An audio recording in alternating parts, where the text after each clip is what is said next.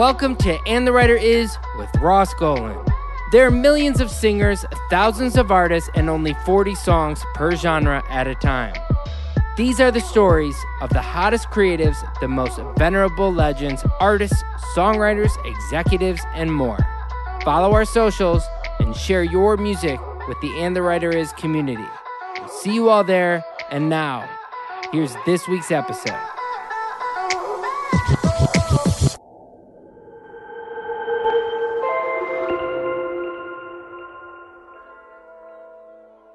Hey guys, there's a cool company called Sound Royalties that was founded about 10 years ago. They provide funding for music creatives without ever taking ownership of their copyrights. All they need to do is see that you have a royalty stream.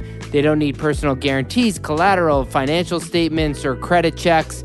They work alongside publishers and labels, distributors, and PROs. They don't replace them. Again, all they need to know is that you have a royalty stream of at least $5,000 in a year, whether it's from mechanical performance, digital, streaming, sync, whatever it is.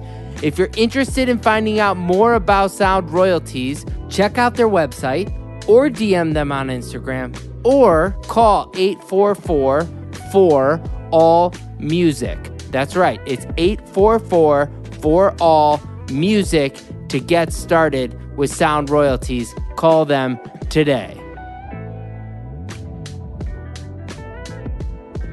BMI is the champion of the creator, supporting songwriters and making sure you get paid for your creative work. More than that, BMI has an incredible team that helps guide and develop songwriters, shows you how to navigate the industry, plus provides invaluable opportunities on stages and at festivals. Bottom line, they help you with your career at all levels, from those just starting out to the biggest hit makers.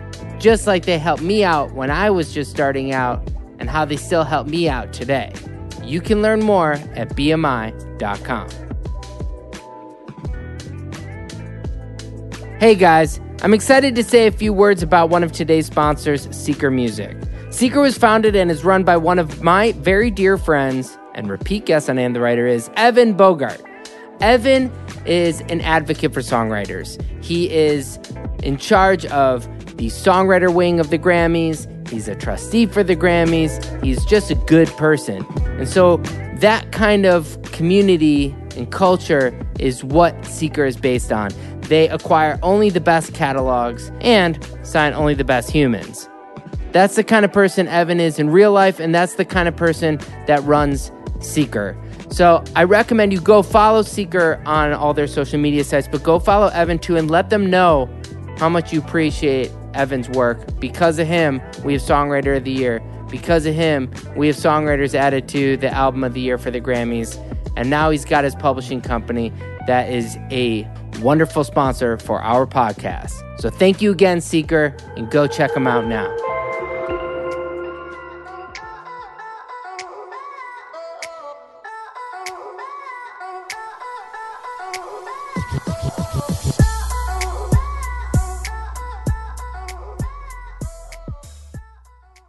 Welcome to And the Writer Is. I am your host, Ross Golan. Today's versatile artist and songwriter has crafted smashes in all of the genres, from topping pop charts to crowning country radio to notable Latin and R&B cuts. This guy has written with the titans of the industry. His gospel, jazz, and soul background give him the unique skill set to stand out in every genre, which circuitously explains his next chapter as a country music star. His gift for storytelling is one thing, but his voice and melody is legendary. I've had the pleasure of knowing him for over a decade. In fact, my first date with my wife was a Sugarland concert where we hung out with this guest backstage. So, I know he's good luck, and the writer is Shy Carter. That's right, man. Right on, my dog. How you doing, man? So, before we go into it, this is so weird. In 2012, like, we're all in the APG land, right? It's like a lot of like right around Charlie Puth era, whatever. And I remember, I guess it was probably before that even, but I remember this melody going around that Mike sent me, and it goes like na da da da da da da da da da da da da da da da, and you sang this melody, and it was one of those times where it was like, hey, we're looking for lyrics on this melody, and you were just freestyling and something. You don't even remember this melody. There's no fucking way you remember this melody, but it became something that I played so much in my house that my wife then put it on a playlist, and we still listen to you mumbling this melody 10 years later, and still I guarantee no one ever wrote lyrics to it. Guaranteed it never came out. But this one melody, and I probably could find the demo of you singing, is like, everyone has there are hit songs in the universe that people share their experiences, right? Like that's what the soundtrack of, music is the soundtrack of life, or whatever the expression is. But that is part of our life, and no one else has it. So I just want to say, like, of all the songs you've written, that one, obviously the Sugarland one ended up impacting us too, but like that one has like an impact on my personal life. That's crazy, bro. That's amazing. A song that's not even written. It's just a melody, and that's why I wrote in the thing, like, obviously you do a lot of things as a writer, but I just remember hearing some of these demos of you singing and just being like, fuck, if I could sing like that. It's man, so natural. But anyway, look. So first of all, it's good to see you too. I've known you now for a while. You've gone through a million things in your life and so much to tell. So let's go to the beginning. You start off in a musical city. So tell me about your childhood. Yeah, can I say something about that melody real quick? Yeah. I just went in there and made that, and I planned on finishing that, and then Mike just started sending it to everybody. That's really... Do you remember it? Do you know what I'm talking about? I remember the song because I was just kind of getting used to being over there with those guys, and I was upset because I was like, why you just send my stuff out to everybody? And like, you didn't even ask me. I was gonna finish it, man. Why you do that? So I was kind of upset with them because I used to go head to head with them dudes over there, man. But I got cool with them after a while. Well, it's that world was something that I wish people could replicate now, and I know there are a few places that do that, but what that world was like at the time was you'd have 4 studios all running all the time. Like there'd be a session from 12 to 7 and 7 to 4 or something like that, and you'd always have a room. And so they packed it, and they always packed it, to credit to APG and Mike, like they always packed it with writers who were on the cusp, not necessarily all the smash writers at the time, but also would sprinkle those people in. And I think that's how a lot of us met each other, was by going to, like, you'd be in the studio and you'd get coffee and you'd be like, hey, I'm Ross. And you'd be like, hey, I'm Shy. Like, that's what it was. And so you'd meet all these people and you'd find yourself in sessions that you wouldn't otherwise be in. Or, like... For sure, man. Yeah. You ended up into some really cool situations because of it. Yeah, no doubt, man. I like them dudes, man. It's all good. But yeah, there's definitely a Frankenstein approach to songwriting a little bit sometimes, where it's just like, this is a seed of an idea. Let's get everyone to put their 2 cents in and see if there's a song out of it. Yeah, it was strange to me at first, man, but it still is a little bit, man, because I'm just so natural and organic with my whole everything, But that's why I like, that's why I'm down here and stuff. But I'm sorry, I didn't mean to cut you off with your whole No, I mean, like, I think it's all about our history as humans in this business. Like we all are trying to find out what's the best way that we can be creative and make like our most honest music. And, that's, so like all this stuff is important to go through to know who we are, But Amen, big bro. And like, you know, this going back to where I was heading, like you grew up in a town that didn't do that. It wasn't a pop town, you know? So No. tell me a little bit about like your childhood. Yeah, man. I grew up listening to like well, first of all, I lived all over the place. Like I was born in Wisconsin, then I moved to Wyoming, then Arkansas, then Atlanta, then Memphis, then Michigan. You know. Why? We were on the run, man. You know, we was doing some wild. I was a bad little kid everywhere I went, man. I was just robbing stores and. You know. What were you really doing? No, my dad, he was working for the IRS. So it's the exact opposite. It was literally like suit and tie, showing up like crunching numbers to the point where it's like, you got to get out of here. Yeah, no, I mean, you know, he got started off like he was in the Marines. He went to the war. He got back and got like an entry level position. And then every time he got a new opportunity, he would just, you know, the job would be in a different area. So we would move. Do you have brothers and sisters? Yeah, I got 4 brothers. Oh, wow. So you guys, like all 5 kids would go city to city to city. 3 of us would. The other 2 were a little older and they had different moms. Got it. They were living places. When I think of creative households, I would put former military turned IRS dad into the least likely like parent for somebody who would be addicted to music. So like how was music introduced in the household?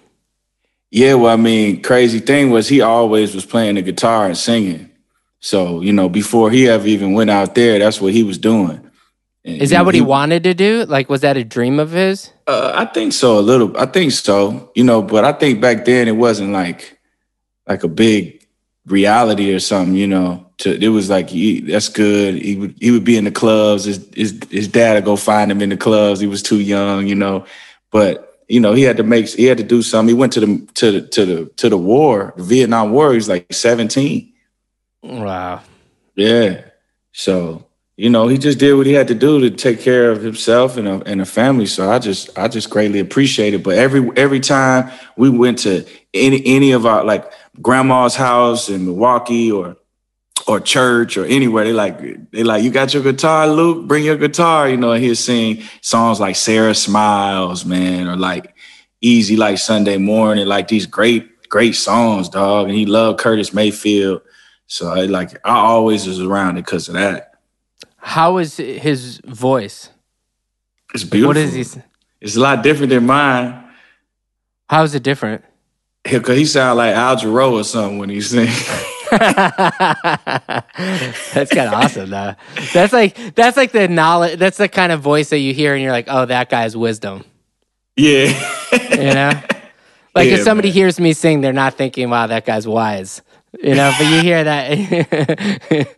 That's a cool vibe. Wait, so did you grow up listening to that? That was the kind of music you grew up listening to, is sort of the music that your dad would also play on guitar. Did you then naturally start doing that kind of music when you were little, or were you listening to music that was sort of popular for our age group? Man, I definitely had my own music. But see, so at first, we weren't really allowed to listen to too much. We didn't have like BET, MTV. We didn't even have cable. But and they would just give us like Christian music. So I remember I really loved DC Talk. You know what that is? Uh-huh. Yeah, I used to love them like when they were rapping. Later they started doing like alternative music, but they were like rapping and it was just like hip hop. It was like just Christian hip hop stuff. So I would have like some other little groups like that, and I would just learn the songs. I still remember this one like little rap. I guess I don't, but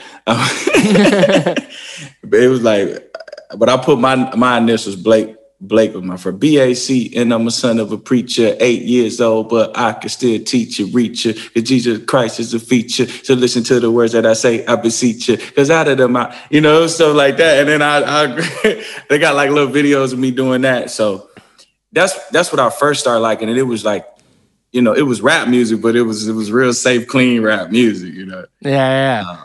And then I like when we moved to Memphis, I was like about 10 or 11. And then I started hearing like everybody was listening to like 8 Ball and MJG and like the first underground stuff with 3 6 Mafia, before they just tore the whole game up. Like that was Memphis, that was our music, before it was the world's music. And that whole sound that 3 6 Mafia was doing, like, I feel like that infiltrated like the whole pop music and everything. It's just crazy how far that kind of sound went. But I listened to that, but I also was really infatuated with like Boyz II Men and All For One. I love like them love songs, them R&B songs. Boyz II Men was huge. Jagged Edge, Usher. Like that was the type of stuff I listened to, man. I was crazy about it. When did you start trying to write your own songs? I remember I wrote a song. My uncle gave me a keyboard when I was like 11, and gave it to me for Christmas. And it had like these little program beat, these little stock beats on there. So I would just write raps over the little beats, and it would be so corny, man. But, yeah, they'd have like it would be like 4 versions of New Jack Swing. It'd all be they'd all be like Dallas Austin ripoff, kind of like fake beats. Those are so good. Oh man, the beats were terrible, bro. You just push like a button in it and just play it in that key or something. That's when I first started writing them, and then I started toying around with it because I had like a little R&B group, and we would sing like Casey and JoJo, All My Life or something. My dad would play the guitar for us sometimes at the talent show, or we would just sing it a cappella. That's when I started. Was that in high school or something, or is that before that? Yeah, that was like 9th grade. Yeah. So where when you said talent shows and stuff, is that literally like within school, or are you guys traveling around and because I mean I know your voice. My guess is that even in 9th grade, people are like, "Holy shit, this guy's incredible," and Go ahead. Not really. That's the beautiful thing about my story. What I like to tell people, man, was like I was like the least. I was the least out of the group. Like the dudes that I was singing with could really sing, and my voice was just I had to work this muscle out. So I have some. It's in my blood.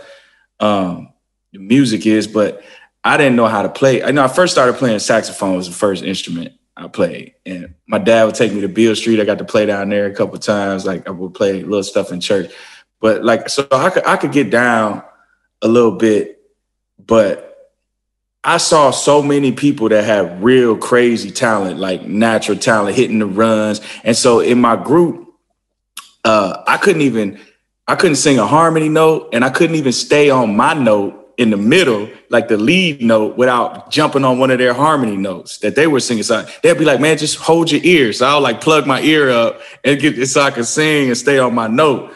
So I just loved it, man. I just got better and better. But we did good at the talent show at the school, and we ended up being able to go to the Mid-South Fair and sing. So we got to go sing at a couple places like that. At that point, I mean, if you're already playing music like that and, your dad is literally accompanying you, which is, by the way, amazing to have that kind of relationship, are you then, was there ever a doubt that you were going to do music? Like, were you thinking, this is a fun hobby, this is like a sport, this is like an activity, but I'm going to go to, I'm going to go work for the IRS and, Yeah, no, I definitely didn't want to go work for anything like that. I played a lot of sports, and I loved sports. And I loved music. I would just be in my room and just pretend like I was on stage and stuff, singing them Boyz II Men songs, just playing it. So I really did love it. And I was like, man, I either want to be able to play sports or I want to do music. And I just kind of realized, I was like, I think I have a better chance to do music. And I also figured really young, I kind of figured like, there's only a certain amount of spots on these teams, if you want to play major league sports, and you got to be so incredible. And I was like, music, man, is like, nobody can say, you can't just go off stats and say this person's incredible. Like you could think somebody's terrible and they can make a living off of music, So I figured if I just really worked hard at it and poured everything into it, that I would have a better chance at that. What's the process from that group that you were in from there until, they, like at that point, like you said, you're in like 9th grade or something like that.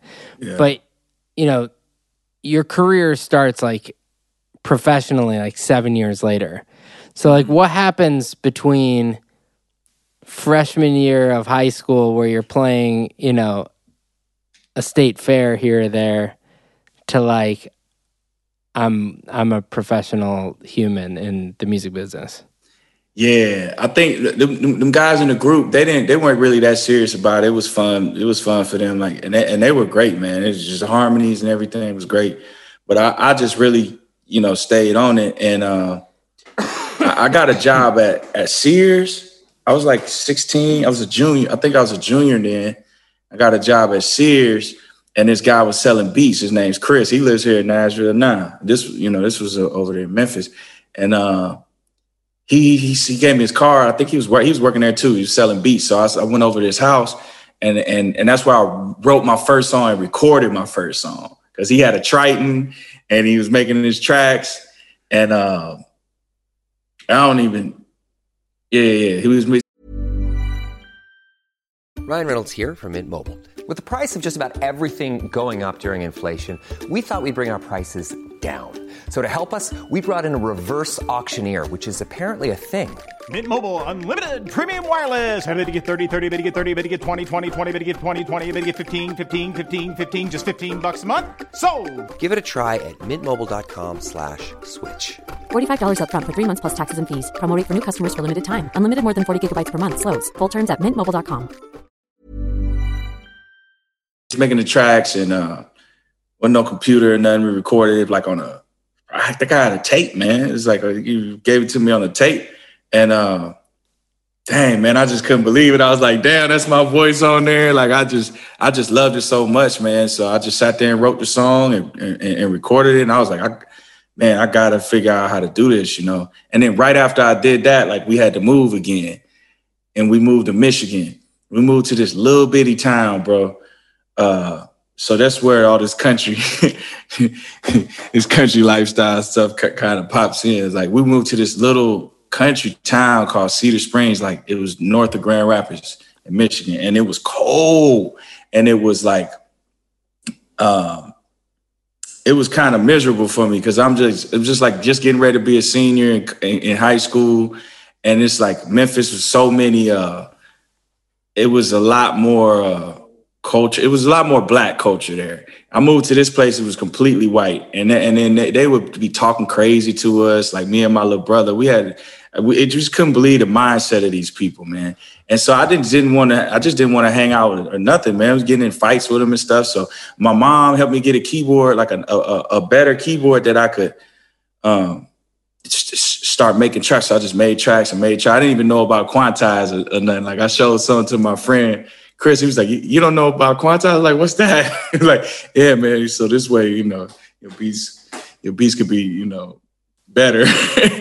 And I just made a bunch, and then I found a studio there. I ended up hooking up with a record label there, like my senior year of high school. There was a record label, independent, all these rappers, man. He had like 15 rappers in that Grand Rapids area. And they would go out to this studio, and I got so cool with the guy, Andy, at the studio. He started teaching me how to run it. Like he would just go leave for a minute and just be like, just push record for the other rappers, And so I just push record, whatever. Then I started learning in Pro Tools, And to the point where then I started getting me an MPC and a Yamaha Motif, and I'm starting making my own tracks, and I'm making tracks for the rapper dudes. And then eventually I learned how to work the studio. So he would just let me go in there all night. You know, I would go in there whenever he's done, and the sun would be coming up, and it was $40 an hour or something for the studio, but I would just run some sessions for him, and then he just let me get it all night. And I leave, and the sun will be up, but I have me a whole song I done worked on and got a little mix and Pro Tools HD systems, no latency, got all the plugins and stuff. The shit was nice, man. Hey guys, there's a cool company called Sound Royalties that was founded about 10 years ago. They provide funding for music creatives without ever taking ownership of their copyrights. All they need to do is see that you have a royalty stream.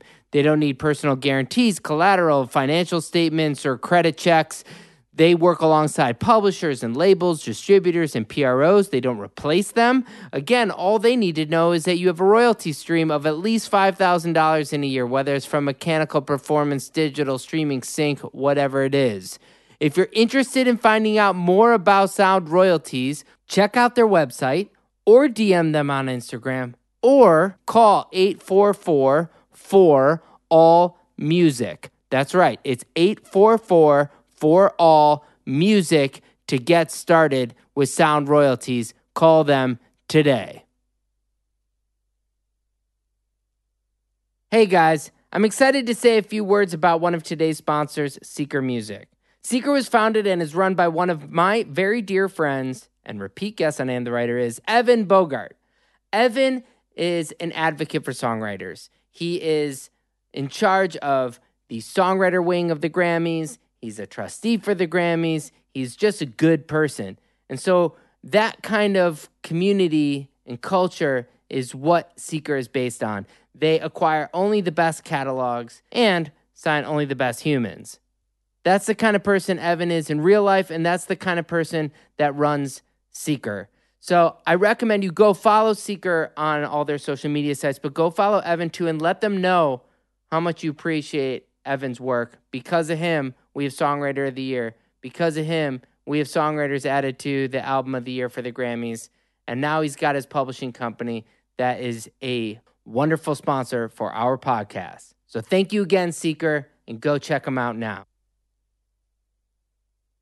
BMI is the champion of the creator, supporting songwriters and making sure you get paid for your creative work. More than that, BMI has an incredible team that helps guide and develop songwriters, shows you how to navigate the industry, plus provides invaluable opportunities on stages and at festivals. Bottom line, they help you with your career at all levels, from those just starting out to the biggest hit makers.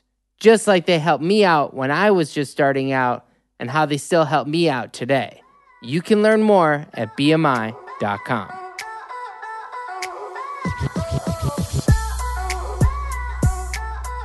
Yeah, man. And how did you then get, like, when you finished those records, how were you showing people? Or is it like, because this is like a CD era, so you're burning a CD or something like that. Yeah. And then you just like handing them out to people? Were you playing shows? Like, even if you're making music in that room, that's amazing. But what was the point? Right, for sure, man. I went out and did some shows with that clique, you know, that label, and I just realized, like, the shows ain't fun, man. When you just got a track and the sound is bad, and it's like I feel like I was like, this made me look worse to do a show than if I don't do the show, you know. So I focus way more on just creating and trying to get it to somebody, you know, like some kind of record label person or something. And, you know, I remember I went to go meet with Alicia Keys' managers. I got this weird dude that hooked me up with them. And I dealt with a lot of shady characters, man. So this dude was crazy, went up there. But another guy said he knew somebody at the radio in my city. It was a Clear Channel top 40 radio station, which they don't play no local music, you know, but they just started cramming this song that I made. Like, and when I came back from New York meeting with them, like, it was all over the radio on that station. And This was like beginning of MySpace and stuff, kind of like, but I didn't know how to, I wasn't up on that stuff, man. Like, I thought it was weird. I'm like, man, y'all talking to people on the internet. Y'all got friends on the internet, man. I'm like, what's going on? That's when, like, that's the same thing right now when people are like, everybody's listening to this who's younger is like, you know, they talk to labels and they're like, oh, you know, build your following up on TikTok. And it's like, man, that's the same thing as when we were going through MySpace and everyone's like, oh, just start friending people. Spend all night. Literally, that was the activity was you should friend. The friend was a verb. You should go friend people on MySpace. It was just like, this is a musician's worst nightmare is clicking on like, will you be my friend? Will you be my friend? Yeah, like, for real. But like that's crazy. What labels wanted. But and then meanwhile you have songs at radio where, you know, I'm sure that like playing a show, no matter how shitty the sound is, if the song's getting played on radio, people are starting to sing along. They don't even care about how good it is. Like you start realizing, oh yeah, this is reaching people. So when did you realize people were listening to it?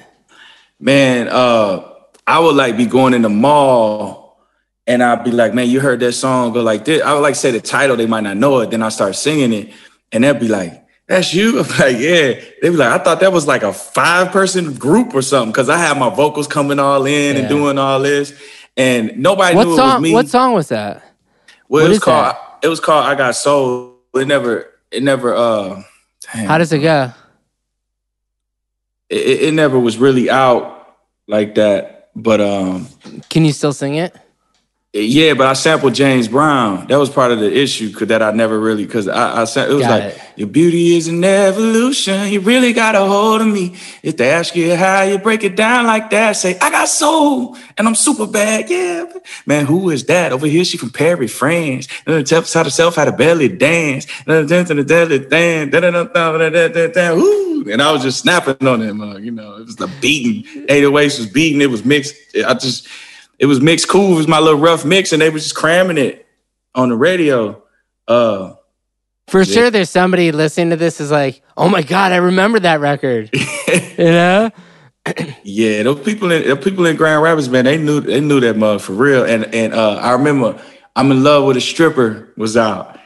And that was the #1 song on the radio. Mine was #2. God, so crazy. On the pop station. So at that point, are you like, you're not necessarily in Grand Rapids and that path? I mean, I know you're meeting with some managers, but I guess like there's a difference between the making music and having it out and also like getting involved in the business. And like you were saying, there were a bunch of shady characters along the way. Well, how do you like start navigating, you know, if I found some artist in a town who has the second, you know, a #2 record on a top 40 radio station, like every label I know is hunting, you know, that record deal. Like, how did your life change with that? Yeah, man, it didn't really change. It didn't really change that much, man. Like I had a couple people that I got in touch with.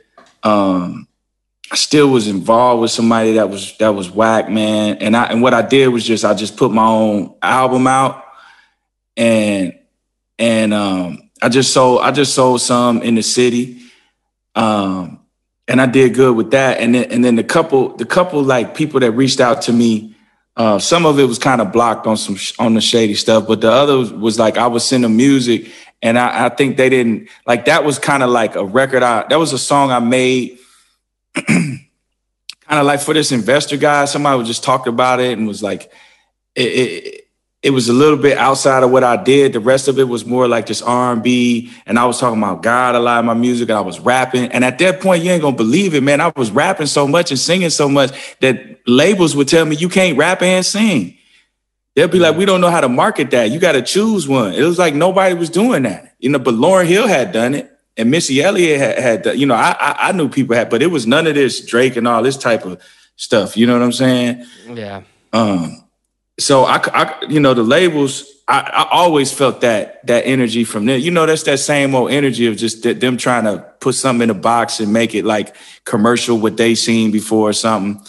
So what happened was, And at this point, I don't went through school, through college. I don't went through like 4 years of college now. Like so, I done been in the studio the whole time using all my college loan money and go to the studio. So I'm just getting better and better. And eventually, I went out to LA to meet with some cats, and they were trying to sign me, but they introduced me to this guy Courtney B. And he was managing Nelly. I'm getting pages out in New Jersey from Courtney B. talking about a party up in NYC. You remember that? That's crazy. Yeah. So I'm like, damn, you Courtney B from the song? He's like, yeah, he called Nelly right there, got his voicemail. He had this cool little beatboxing on his voicemail or something, And I love Nelly. Like I was a big Nelly fan too. And so I couldn't even work with him because I didn't want to work with the guys that brought me to him. So out of respect, I didn't, I was just like, man, I'm working with them. So it's nice to meet you, went back home. And like a year later, the same guy that introduced me to him called me. He said, hey, can you get a hold of Courtney B? I was like, that's your friend. Yeah. And so I said, all right. And I just Googled him. And I found a number in Century City. I called it, left a message. He called me back. I said, hey, man, dude is trying to get in touch with you. But since we on the phone, what's up? He's like, man, I've been trying to get a hold of you for a year, man. Like, I love your music. I want to work with you, but nobody would give me the contact, He was like, whatever you want to do, let's do it. Man, he set me up a meeting with Clive Davis, bro. I was over there with the shiny suit, man, dog, sitting in front of him like about 2 weeks later, bro. What was that like? Man, that was crazy. So I played him that song that I had on the radio, and I played him a couple other songs. And I remember he had Larry Jackson next to him, man. This was his black dude, what I'm saying? Tell me if this black music is cool, Yeah, that guy's amazing, yeah. Yeah, but he just sitting there, he ain't making no face or nothing, just doing how they do, man. And so the music plays, Larry don't say nothing. And when the music was done, Clive said, I remember what he said, man. He said, we rate songs from a 1 to a 8. He said 1 through 8, with 8 being a hit. He said a 9 is a top 5 and a 10 is a number 1 song. So an 8 is a hit. He said, you got some strong 7.5s. He said, come back when you got some 8s and some 9s. Damn. It's those weird things where you're like, I'm not sure. I remember this is your story, not mine, but I just had like this string of songs that were hits, and I just remember this publisher coming up to me who gave me the same kind of advice. And in my head, I look at that person, I'm like, I'm going to prove you wrong. Yeah. That person came up to me at this event, and he was like, I hope I didn't offend you back in the day. And I was like, I didn't know how to respond to it because, like, it's this weird thing. Like, when someone says that to you, you're, like, pretty offended. And then you listen back and you're like, yeah, maybe those are 7.5s. Like, was he right? Were those 7.5s? Or like listening back now, are you like, was that good advice?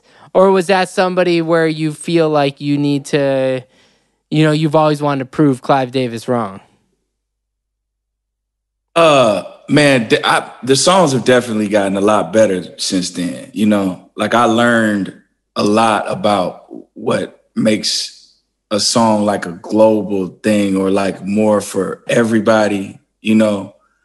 So, but I also kind of feel like I lost a little bit of my originality by doing that, so it's kind of like a give and take, but nah, it was cool. It was cool. I felt so encouraged by it. I was like, dang, well, if he thinks I'm that close to having a hit and it's Clive Davis, man, that ain't no problem. I just keep on working at this. I'm definitely going to have, if Clive Davis just told me I'm 7.5 and 8 is a hit, I'm coming with some 8s and 9s and 10s very soon, buddy.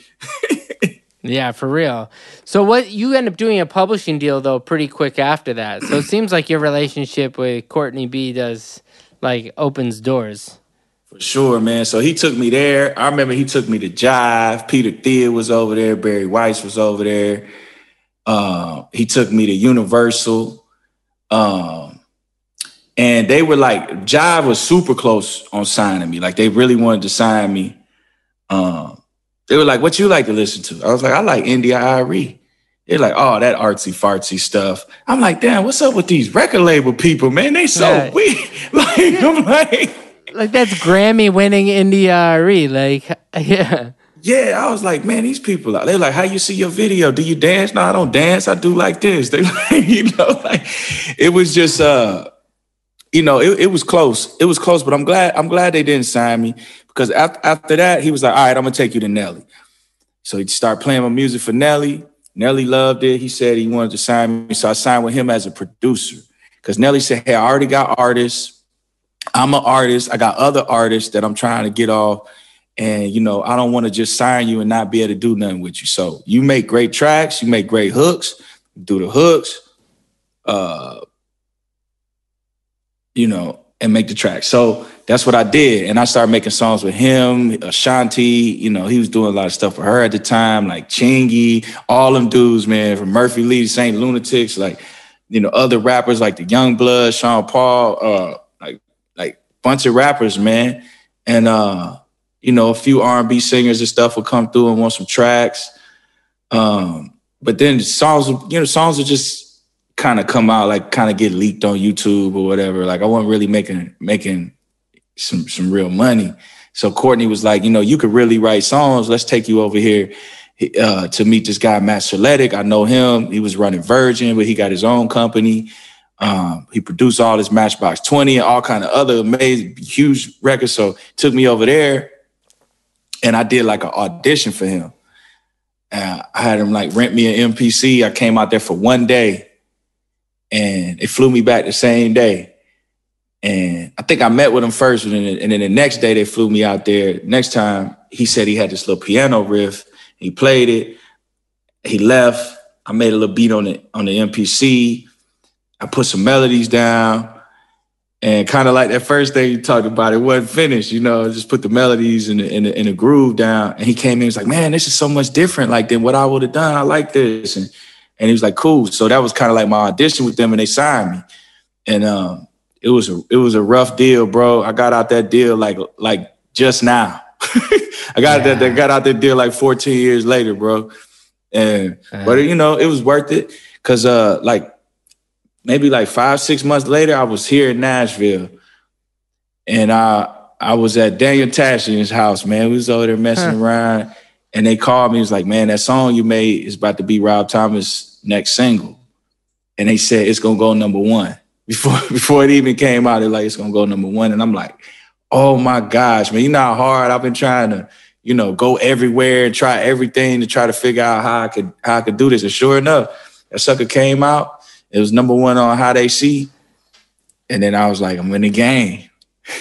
I mean, it's so weird because, again, like, you have such a unique trajectory working on so many different kinds of music that there's no way that you can tell younger you that your first hit is going to be with Rob Thomas and you'd believe it. And then the next 4 hits, you'll for sure not believe it. If you don't believe Rob Thomas, then you'll never believe what happens next. This is so weird, because you're talking about you move to, this nowhere town in north of Grand Rapids, and people are, really, it's like a really white town, and, you're signed to a label with 15 rappers, and then you end up with Rob Thomas. You go to Nashville, and you are able to use all these influences, and it just somehow really clicks. Were you, I always say that, my forte is that I just walk through doors. If they're open, I walk through them and see what's on the other side. Yeah, amen. And you did that. Somebody says, "Hey, why don't you go right over here and do that?" Yeah, I mean, why not? Let's go. Let's see what happens. But you were never like, "Nah, I don't do that. no, I don't do that. That's not my kind of music, or that's not my kind of artist. You just keep going in with an open mind. What was it like to transition from, like, you have this Rob Thomas hit, the next hit, I know, like, you know, you meet Kevin Griffin, who you do, you know, Stuck Like Glue with, and I believe Casey Robinson, shout out Casey, introduce you guys. But, you know, how does it happen? How does this guy who's working with Nelly and Ashanti and all these other people, how does that person end up in Nashville after a Rob Thomas hit working on Sugarland? Yeah, bro. Well, you know, I moved. So I was in Atlanta. I was living in Atlanta when the Rob Thomas song came out. And my girl at the time was living in Nashville. So I would be coming to Nashville to see her. I met her in Michigan. Her family moved to Nashville. So that's what started all that. I started coming to Nashville, and I was used to country music being like, oh, achy breaky heart type music, right? Then I remember the song I heard. It's the Zac Brown Band. It's called Whatever It Is. It's like, whatever it is, it blows me away. At the end, he said, well, every time I try to tell her how I feel, it comes out, I love you. She got whatever it is. It's just a beautiful song. You know, I mean, the guitars is beautiful. It's like, it's everything that I would have heard in a old... In a Boyz II Men song. Yeah. It was the same. And then I started realizing that when I was loving Boyz II Men, All For One, I swear, that was a big country hit at the same time. You know? And I could love you like that. I could make you my world, heaven and earth, if you were my girl. Same thing, country song. It was an R&B song to me I was listening to. And then the country dude was doing it. So I'm like, all right, I gotta try to write some of this music. You know, like, this is a whole lane that people, you know, there was nobody like me at all, like anywhere around Nashville. And I was like, I gotta figure this out. So it's funny because I was doing that and going back and forth.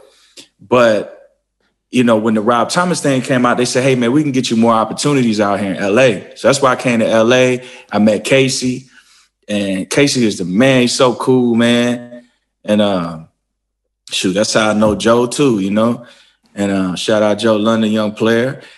And and he was like, man, I want to hook you up with this dude, Kevin Griffin. So I was like, cool. So I went over with Kevin's. We made one song. It was cool.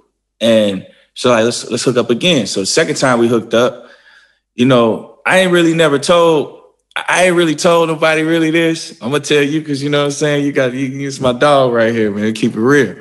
But like, we was trying to write like a pop song that day. It was like for a pop artist, you know? And the thing is, my MPC broke. And I used to go around with this big old MPC, man, you know, and I just liked it. I was like, this is what I like, man. It's got the feel, you know?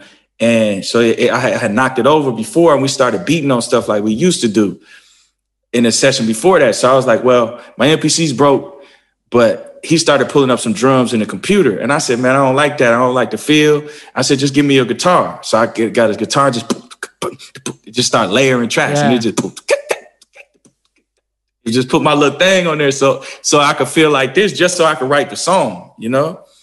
And so then we wrote the song, and I'm in the booth just trying to do some pop stuff. There you go, make him on. You know, I'm just singing melodies, and Kevin's just putting simple lyrics in the computer. You know, just there you go, making my heart beat. You know, it's just no one knows me better. And so I'm just trying to, you know, I'm learning all this about just so simple, you know, lyrics, and I'm like, Stuck on You. I told him, I think that's a little corny. So I think it might just be corny enough.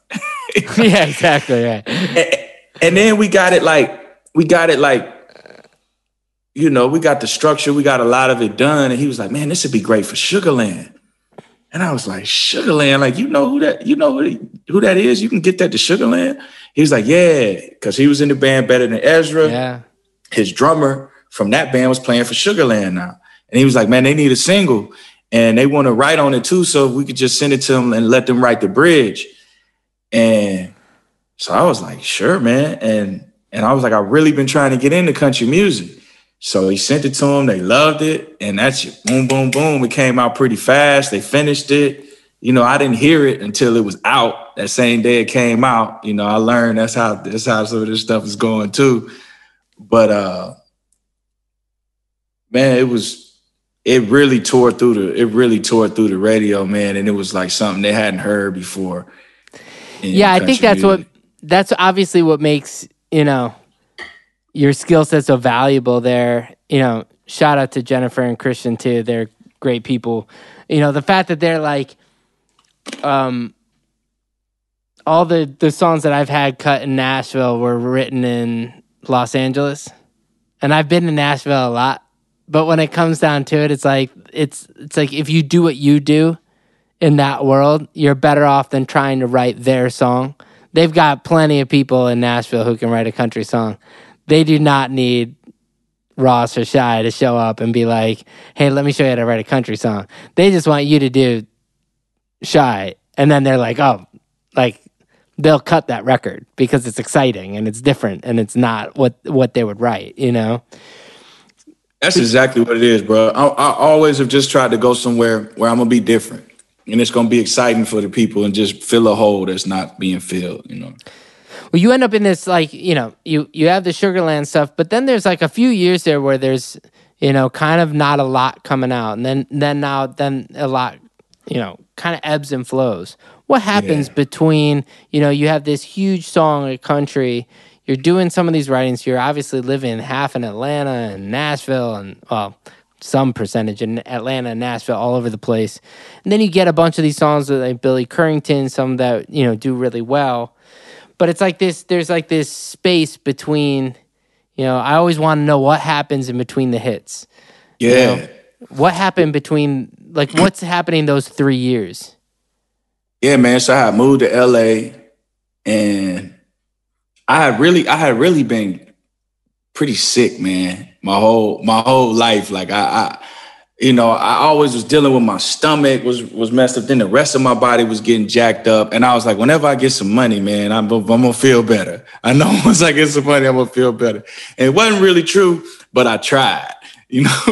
And when I started getting a little bit, I thought I was gonna make way more money, and I didn't. And so I'm just getting massages, doing everything I can, like trying to figure out, like going to different like holistic doctors, trying to figure out what's going on, why I'm feeling like this. But then also I spending time on that. And also since I was being noticed more, cause I had some little songs out, I was getting to more like record label executives. And then I was walking around with my little mandolin and just singing them songs. And they're like, holy crap. So then they all try to start signing me.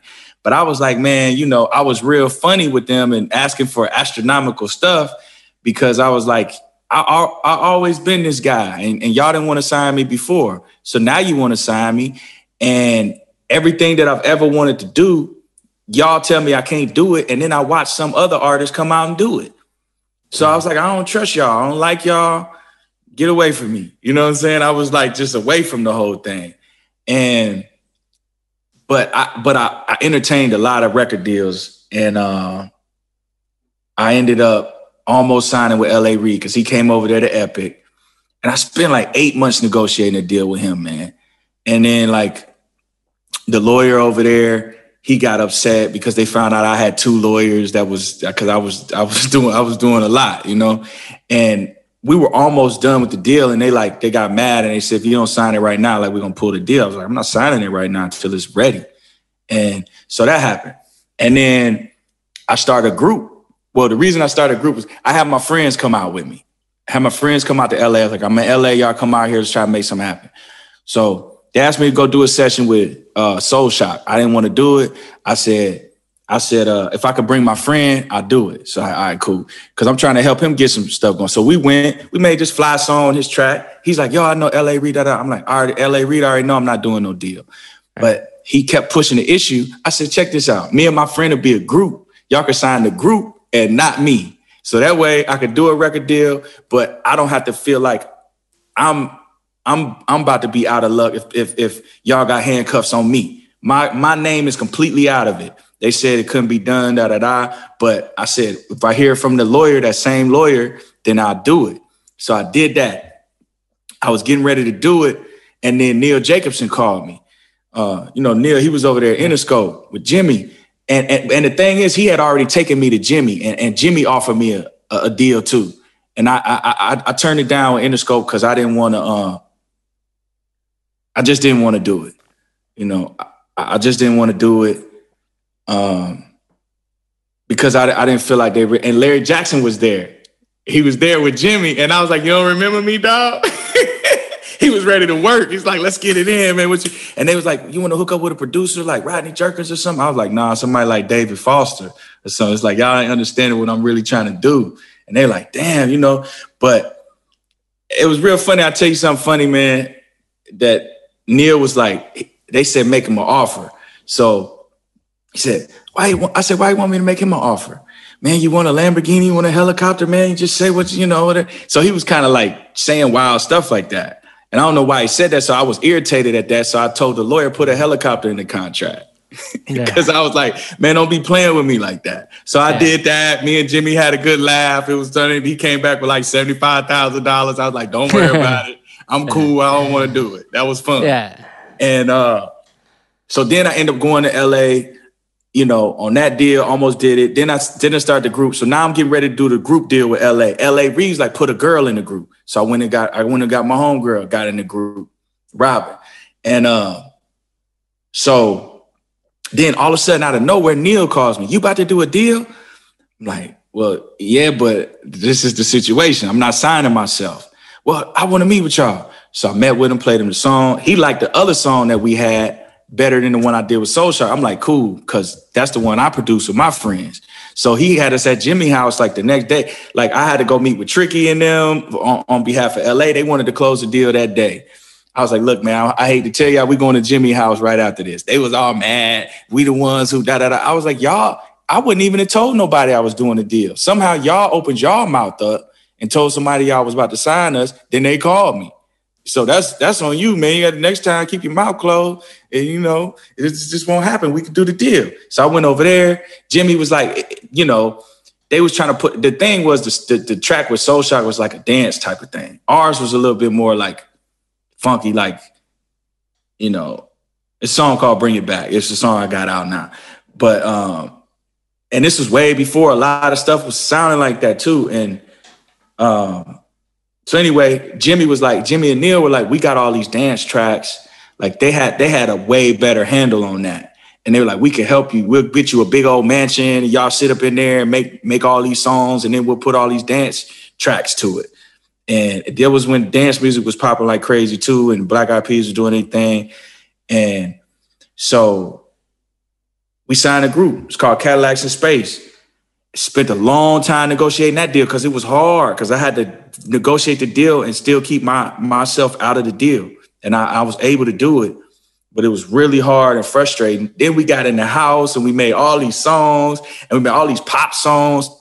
And he wasn't really making putting the dance tracks to it. I still was feeling a little weird. I'm smoking a lot of my good herb, trying to make my body feel good, but I'm still trying to get healthy, and it's just not working. I'm having way too much stress and stuff like that. And, I felt like I wasn't really making the best music that I wanted to make, but it was so creative and fly, bro. It was amazing. So by the time we got done, like he took me to the urban department and I felt like that was whack. You know what I'm saying? Cause he asked us to make all this pop music. It was dance music. And then because we was all black, now we at the urban department and it was, God bless the brother. I'm sure he killing the game now. It was like Jimmy's nephew running it. And I was like, it's not even a black dude running the urban department. And y'all just bringing us in here. And I was like, I don't like this. I want to get off the label, man. You know what I'm saying? And I was like, I'd have spent all this time. Nobody want me to, work with other artists and do this and that. And that's why I wasn't having no hits with everybody else because I was focused on this thing the whole time. Then Jimmy ended up going to Apple anyway. John Janet came over there. I called him. I said, can I just get off of this thing? It's just frustrating to me, And so I just got off of there and just kept pushing. It's weird. In sports, you don't negotiate your deal during the season in sports. Like your contract is your contract. You only negotiate your contract in the off season. That's the deal. Once you show up, you don't talk about your contract, or you abstain from showing up to the beginning, but whatever. Once your contract's done, you play through the season, then you renegotiate, get out of your deals, whatever it is. Maybe the most frustrating thing in the music industry is that there is no season. And because of what we do, there are so many different contracts going all the time that it's often creatively paralyzing. And like, if you're constantly negotiating this contract and that contract and this one, like, of course there are going to be issues, because it's really emotionally draining no matter how much you try to separate it when you're negotiating a contract. That's so true, bro. And I've really had to realize that with all of the pain and stuff I've had in my body after having to like go through having a relationship and actually getting divorced and all that. And that's when I started really going deep down and stop smoking and get real like clear and start doing therapy to start realizing all that stuff, even from childhood and building up through all this music industry. Like, that's what has been just like, tearing my body up, man. It's your mind connected with your body. So I'm doing a lot better with all that now, just trying to keep that stuff away from me, because I was doing it all. At that point, I didn't have no manager no more. I was just doing it on my own, because I just, I didn't feel like they understood, like I understood what I wanted to do. Can you explain a little more on like the health stuff? One, how are you feeling now? And, were there ever diagnoses that were helpful? Were there treatments that were helpful? How are you feeling? Yeah, man. I feel a lot better. And, I wasn't really exercising a lot, because it would be like, I was so into sports, but it got to the point where I sat in front of that computer so long trying to make these songs, and my back was hurting. And when I started trying to run and my stomach hurting, I'm throwing up if I'm trying to play the sports and stuff. So I'm like, man, I'm not. So instead I just smoked my weed, and I started stretching. My girl, she had got me in this yoga study at UCLA, and then they did some yoga, and it was real simple movement, but I felt some of the pressure release off of my stomach. So I was like, okay, like this, I knew I was always tight like that, and I'm still tight. I'm still trying to loosen that up. But I noticed when I smoked my weed and I did some stretching type stuff, it was amazing. So I just did that so much. I did that so much, and it helped me. But it wasn't until I was able to do that without the weed and by actually talking. It's crazy, because I was never trying to be about therapy. Me and my brothers, we like, man, we got our brothers. We're not going to talk to I'm not going to waste my money. I didn't have money to be wasting like that anyway. But I started I'm doing like somatic therapy, which is based on the body and the trauma, that even generational trauma that could be in there. So much stuff like that. So that's the type of stuff that helped, man. Just exercising, doing yoga type stuff, and keeping my mind clear, meditating. Yeah, and getting down to the real issues instead of putting a Band-Aid on it, man. And it's hard to actually go through it, but it feels way better when you start to understand what's really going on. One of the other questions I have is, when and this is one, I'm happy you're feeling better, and I know like this, it's a journey. Health is a journey, and somebody said to me the other day, it's like, when you're healthy, you want all these things. You want money, you want success, you want a car, you want a house, you want material things, you want all kinds of things. When you're sick, you want one thing. Mm-hmm. And so I applaud you for going through that journey. I know that's a heavy burden that you're dealt. You're not necessarily, you don't choose to be sick. So I applaud you for getting through that. And it's, one of the other things you said that I think is, what was hindering some of your pop stuff is that even after you do a deal, that they still the introduction is to put you with like, oh, well, we'll bring him to the urban department. You know, and whenever we've talked to, you know, people on the podcast that are black but pop writers and not, you know, R&B writers, is that they keep getting put into sessions that they're like, this isn't really what I do. You know, in your case, it's kind of unique because you really do everything. So like you could put you in every room, but you as an artist is pretty specific. Like you're saying, no, I want David Foster. Like, you know, and then, you know, I don't want to skip too far ahead, but like you end up with obviously like One Call Away becomes really big. You know, you do a bunch of these songs with, you know, you have a lot of the pop stuff that's multiracial. You know, you're writing for men, for women. You know, it doesn't really seem to, you know, that never really affects you. But my question is like, of all the places that I would think would pigeonhole someone, Nashville seems to be a place that's really accepted more who you are. Is that the wrong take? Or is it a place that seems to be encouraging for your career? Yeah, man, it's kind of confusing to me, honestly, man. I can't. There's so much about this. I tell you about the songwriting community here. Really accepted me a lot. You know, they were always inviting, happy to see me come, and I really didn't have too many issues with that, because I was putting flavors on songs for these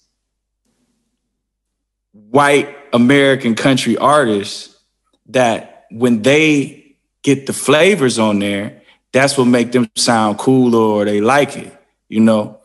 But if I do it, or if a black person does it and puts those same flavors, then you're gonna say that it's not country music. But it's the same thing that I'm doing for them every time. That's the whole formula. The whole formula is take what you've been doing and add this sauce to it because you want the sauce. And that's what you know, because when all this George Floyd stuff happened, God bless him and everything, like I started getting all these interviews about what's it like being in Nashville, being black, country music, oh my gosh, this and that. And I told them, look, man, it's America. I dealt with the same stuff in LA. You know, it's always the same thing. It's we want your flavor, but we don't want the whole thing. You know, if you give us the whole thing, you got to take you to the urban department. But this white artist that you give those same flavors to, we're not taking to the urban department. We don't have to start the record over there. This is a pop song, you know. And so now all of our music is becoming pop music because, you know, these people are deeming it popular and they're able to do it. So then it's like, it really has bothered me my whole life to see the destruction in the urban community and how bad the ghettos still are and how all of that. And that's where the creative juices are coming from. That's where all this greatness is being birthed out of, is the struggle.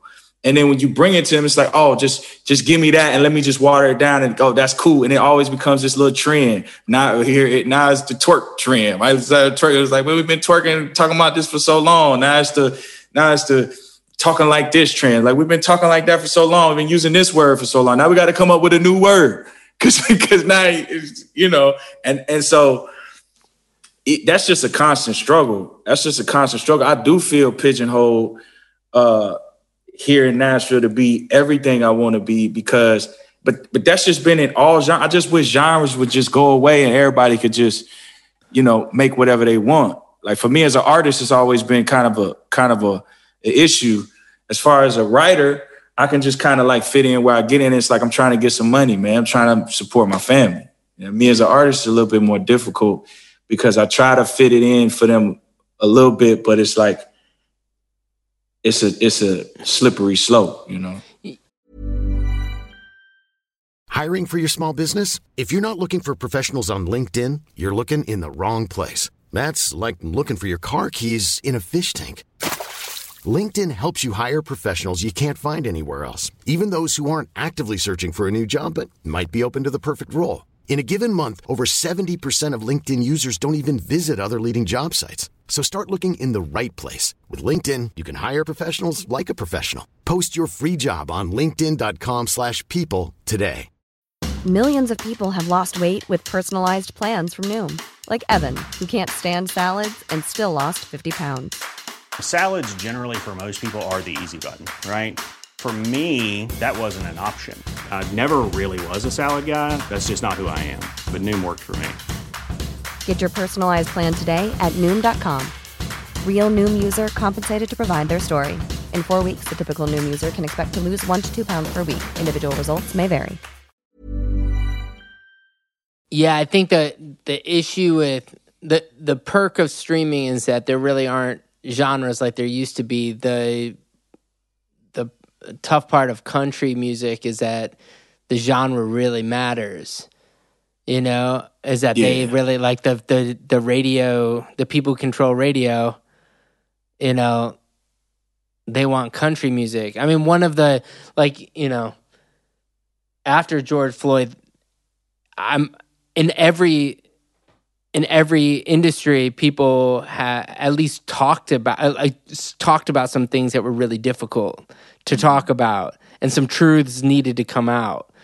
And like, you know, it's nice to see that, like, we only listen to country radio in our car. It's all we listen to. You know, my wife loves country. That's what we listen to. Yeah. You know, it's like, it's the 105.1 thing. That's what we listen to. And it's like, there are black artists on country radio right now. Yeah. Maybe for the first time in our lives. I mean, like, yeah, you have, like, you know, the Charlie Prides and, like, you know, legends and you know, Darius Rucker and some of these people along the way. And obviously, like, you worked with Kane Brown on your, you know, as a writer, but, like, you know, seeing, you know, it's nice to see Mickey and Jimmy Allen and some of these people, like, starting to get on, like, not just getting on radio, but having hits on radio. And it seems like that genre is changing. I mean, we did an interview that hasn't come out yet, but, like, you know, talking about, like, Lil Nas X, and, like, that was a country smash. And that was, like, had that happened after George Floyd, that song wouldn't be stripped off of country Billboard. You know what I mean? But it happened before, and I think people were afraid, like, people were calling it out, but not calling it out loud enough. Mm-hmm. And now people are a little louder. So I hope that it's like, that we are moving into an era where people can accept all of you within a genre. Yeah, man. Yeah, I think, like, it's still a game that has to be played, you know, by an artist of color that's singing country music. Like, they still have to be within those boundaries, you know, whereas, like, is it like what you sing about, or is it musicality?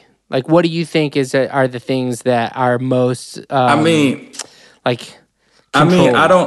think that a Walker Hayes Applebee's song, I don't think that could be done by a black country artist, because it's got too much influence from that culture, you know. So then, if it's a black artist doing it, they'll say that's not country, you know. But if it's somebody like that, then they'll say, okay, we love it. It's amazing. So I think that's like the subtle underlying thing, you know. And the thing about the Lil Nas, obviously he was just kind of playing around with it. He's not like really a country artist or whatever. That's cool. Right. And he's amazing. But, like, they did, as big and huge as that song was, they did not play it on country radio. Country radio, it didn't hardly even chart, I don't think, which definitely wasn't in the top 20 or anything, like top 30, probably anything. But if that was a white artist, I mean, in a sense that, like, look, BB Rexa had a #1 song at country radio. Not that has anything to do with color, but it has to do with the idea that, you know, they're willing to accept pop artists and put them at country radio with the right song. And so, you know, why was that not pop, and why was the Lil Nas X one pop? Right. I guess it's right, man. I mean, it's like that. But to your point, man, it's definitely changing. It's definitely changing a lot. And all the stuff that's happened that has been caught on camera, all of these police things and all that, it's really opened up a lot of people's eyes, all these protests and stuff. So, me being down here, I can really tell you that like there is a lot of change, and it's because of the other. I think it's because of the other parts of America, like LA or New York or places like that make it. That's like looking down on people being like that. You can't be like that. Mm-hmm. But in the South and in the Midwest and some of these places, man, these dudes and these people are mad, bro. They're mad about the infiltration, just like they've been mad about, Mexicans coming over. They're mad at, anybody taking what's theirs. And country music was started by really slaves in the field, and the banjo is actually an African instrument. And so it's actually everybody's, and it's not like we're just not coming over here, but we just been kept out for so long, been kept out. So I'm just being like, nah, man, hey, I talk like this, I dress like this, I am like this, but I lived in the country. You can go ask and see wherever. And there's so many people who haven't even, really lived that country life. It's just that they just think I'm gonna do some country music or whatever. But man, it's also about the words that I hear people say down here. You know how many times I've been in a room, I've been around and hear somebody use the N-word, man. Like, really? Yeah. Around here in Nashville and out at these other shows. I'm talking about country artists, stars. I'm talking about songwriters. I'm talking about people that would say things about some of the other Black artists, and the only reason why they're being accepted is because of this and that. And I would hear it like I'm sitting here and I'm hearing them talk right behind me, and I'm like, oh my gosh. And sometimes it'd be said directly to me. I have to have a conversation and be like, look, man. And so it's been brutal, dog. I know nobody's gonna talk to you like this and tell you this, but it's been brutal. Like I've had to have therapy about that. Like, man, I don't even know how long I can stay down here, but I feel like I'm on a mission. And but you've put in such obviously quality work within the genre as a writer, and that is a genre that looks to the writing community to lead its future. And I feel like there are so many people rooting for you, and look, man, you're signed to a major label in Nashville, and it feels like, I know you have something to prove, but it's something to prove for like all of us. Like we are supporting you more than all those people who don't get it. Like they don't get it anyway. Those guys are talking shit anyway. Like they're talking shit about everybody. Yeah. Like they're looking at, well, that guy's only here because he's Black. They're also going like, that girl's only here because she's a girl, and they're out on the road cheating on their spouse and doing whatever they're doing. Like they've got all kinds of loyalty issues. You're leading the way in a different, it is really hard, and it's unfortunate that it's particularly difficult, especially for somebody who has like your discography. Like people should be like, all the doors should be swinging open. But they will swing open. Like people are rooting for you, man. They are. Thank you, my dog. For any one of those people that you hear that talks shit, what's that? Like we all focus on the negative, the one negative voice. Obviously, there are more than one negative voice, but like there are so many people that, there's a reason why you're featured on half these records. There's a reason why a lot of them featured on your record. Yeah. You know? Yeah, for sure, man. It's a big blessing, bro. I'll just, I'm just gonna keep it 100 when I can, to let people know that it's not all peachy, because I know a lot of people ain't gonna say it. And I don't say everything when I'm in whatever magazine or something. I tell them the real, but I don't say everything. But I just want you, I just want you to know, and all the people, because you've been doing, I love your podcast. I love everything y'all been doing, man. So I just want to come in and just give you the real deal. Dude, we need that. The only way people change as an industry is if people are willing to say it how it is. Like, I mean, it's still a primarily, like, it's still a sexist, racist, it's not just our industry, but it also includes our industry. Like, we definitely need, we need people to say it how it is, so that way that way there are appropriate allies, so people can help. You know what I mean? Yeah, like it's every industry for sure. It's an American issue, just like this whole Supreme Court thing with the women and stuff. Yeah. It's like it's some things that's going backwards, and we gotta make sure that we stand up for progress and supporting and loving everybody just how they are, man. That's how we're gonna win. What are things? And I'm gonna go to the last segment in a minute. But what are things that you think like, if you were to have one sort of like overall thing to say to the pop and country community about your experience, like, how would you sum that up? Man, I would just really sum it up as a what's the word I'm looking for? It's a systematic thing, right? So there's so much education that has to go into what has happened in this country.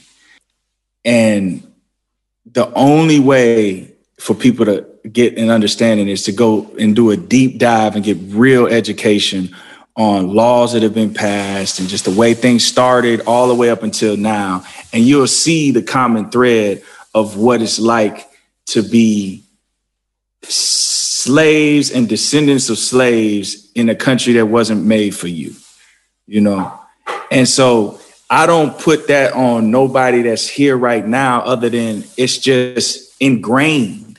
It's ingrained in society, so people aren't understanding. That's the first thing, is that when somebody goes to talk about it, they say, well, wait a minute, there's the black president. Wait a minute, there's a black country artist. So they don't understand, but it's so heartbreaking when you see the struggle of people doing way worse than me. My thing is like, what's really going on in this country still has to change in a lot of ways, as far as, and I think the younger generation is getting a hold of that.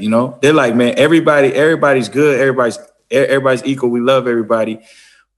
But when you discriminate against somebody, a group of people, women, blacks, whoever, for so long, it's like my brother told me one time, it's like starting a Monopoly game and getting all the hotels and getting all of this and that, and say you go to jail, and then finally you let them out of jail, but you got all the property, you got everything already, and you say, okay, but now it's equal, So that's cool to say it's equal, but it's actually some things that people are still a far way behind. So you can't just expect them. Thank you. You can't just expect them to be able to do the same things that other people are able to do. It's tough. So that's all, I have to say, it's tough.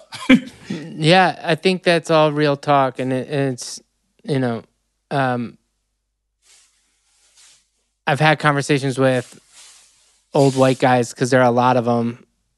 And it's one of those things where it's like, would you, you kind of hit the lottery if you're an old white guy, that you start, like, how do you not see that you didn't start on second base or third base? How do you not see that? Even if everyone's broke and equally broke, it's still not equal.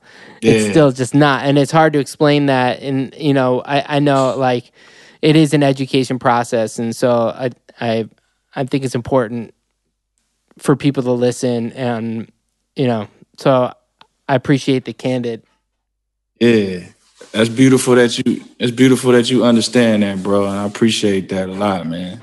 Well, let's go real quick. I'm gonna just do a 5 for 5. I'm gonna list 5 things. Just tell me what comes off the top of your head, and then we'll finish up. All right, let's go with the first one, Nelly. Do I just say 5 things? You can say one thing. I'm gonna just name 5 people or 5 things, and then just tell me what comes off the top of your head. So let's start with Nelly. Groundbreaking. Really is the best. Yeah. Let's go with Charlie Puth. A genius. Courtney B. A hustler, and I'm so grateful for him, man. He made it happen. Let's go with Warner Nashville. So supportive and wonderful, and my best ever experience with a record label or anybody or any executive people in the music business. I love them. They really are great. That's a really good record label and a good publishing company out of Nashville. Shout out Warner. And finally, your dad.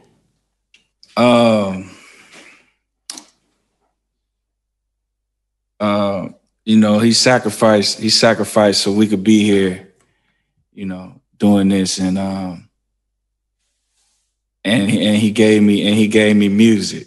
So I'm super grateful for him for playing all those good songs in the house. And my mom played a lot of good songs too. She just didn't play them. She just pushed play on them, like Van Morrison, Tracy Chapman, and stuff that got me in the country too. So yeah, man, I'm very grateful for my parents. They've been supportive and loving all the time, man. Well, thank you for doing the podcast. Every time I see you, I get really excited because I know, when we first met, I knew Will Hoge was opening for Sugarland. And I know the guy who plays pedal steel for him. So he got us tickets, and my wife loved country music, and I was like, oh, I bet I can get her country. I can get her some tickets to a country concert. Wow. And I didn't really know anything about country music. I was only a couple years into really writing. I was doing a lot of Dre and Vidal sessions, more R&B kind of stuff. That's what I was in the studio doing. So I wasn't really into country. And I went to the country concert, and my wife comes over, and she goes and she buys 2 country hats, and it was her test to see if will I wear a cowboy hat? Then she when she gives it to me, and I'm all I'm an uber dork, so I'm just hell yeah, put it on. So here I am wearing that, and I just remember to me it was this opening of a world where I was like, oh man, if I can infiltrate this world a little bit, if I can impress this woman who I'm now have a child with, later my first number 1 song was country and all that stuff. So I was really excited to have to know some people. And I don't remember if we had met before, maybe at something, or if I just met you there. But it was a small, one of those backstage things at the Greek. And it's those things where it's you're listening to that song that reminds me of one of the best days of my life. Dang, bro. That's incredible, dude. So I we don't hang out enough, but it means a lot. I love watching and cheering for you, even if we don't talk all the time. So I know it's been a hard journey. But your talent is one of a kind, and you're gonna do all the things that you want to do. And I love that you're in a good situation right now, because you've earned a good situation across the board. Personal life, career wise, and I just wanted you to know that that's how I feel about you. Man, thank you, my dog. Man, I got all the love for you, dog. I'm so proud of all the shit you done did, man. You done killed the game, bro. And this podcast is amazing. I appreciate y'all getting me on here, dude. I want to hook up with you soon. Yeah, man. Of course. There you go.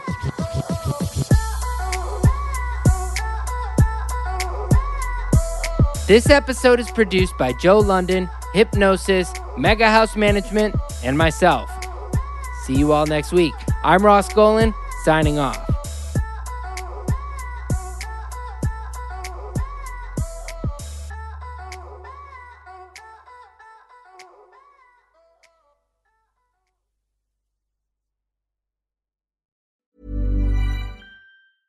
Mom deserves the best, and there's no better place to shop for Mother's Day than Whole Foods Market. They're your destination for unbeatable savings, from premium gifts to show-stopping flowers and irresistible desserts. Start by saving 33% with Prime on all body care and candles. Then get a 15-stem bunch of tulips for just $9.99 each with Prime. Round out Mom's menu with festive rosé, irresistible berry chantilly cake, and more special treats. Come celebrate Mother's Day at Whole Foods Market.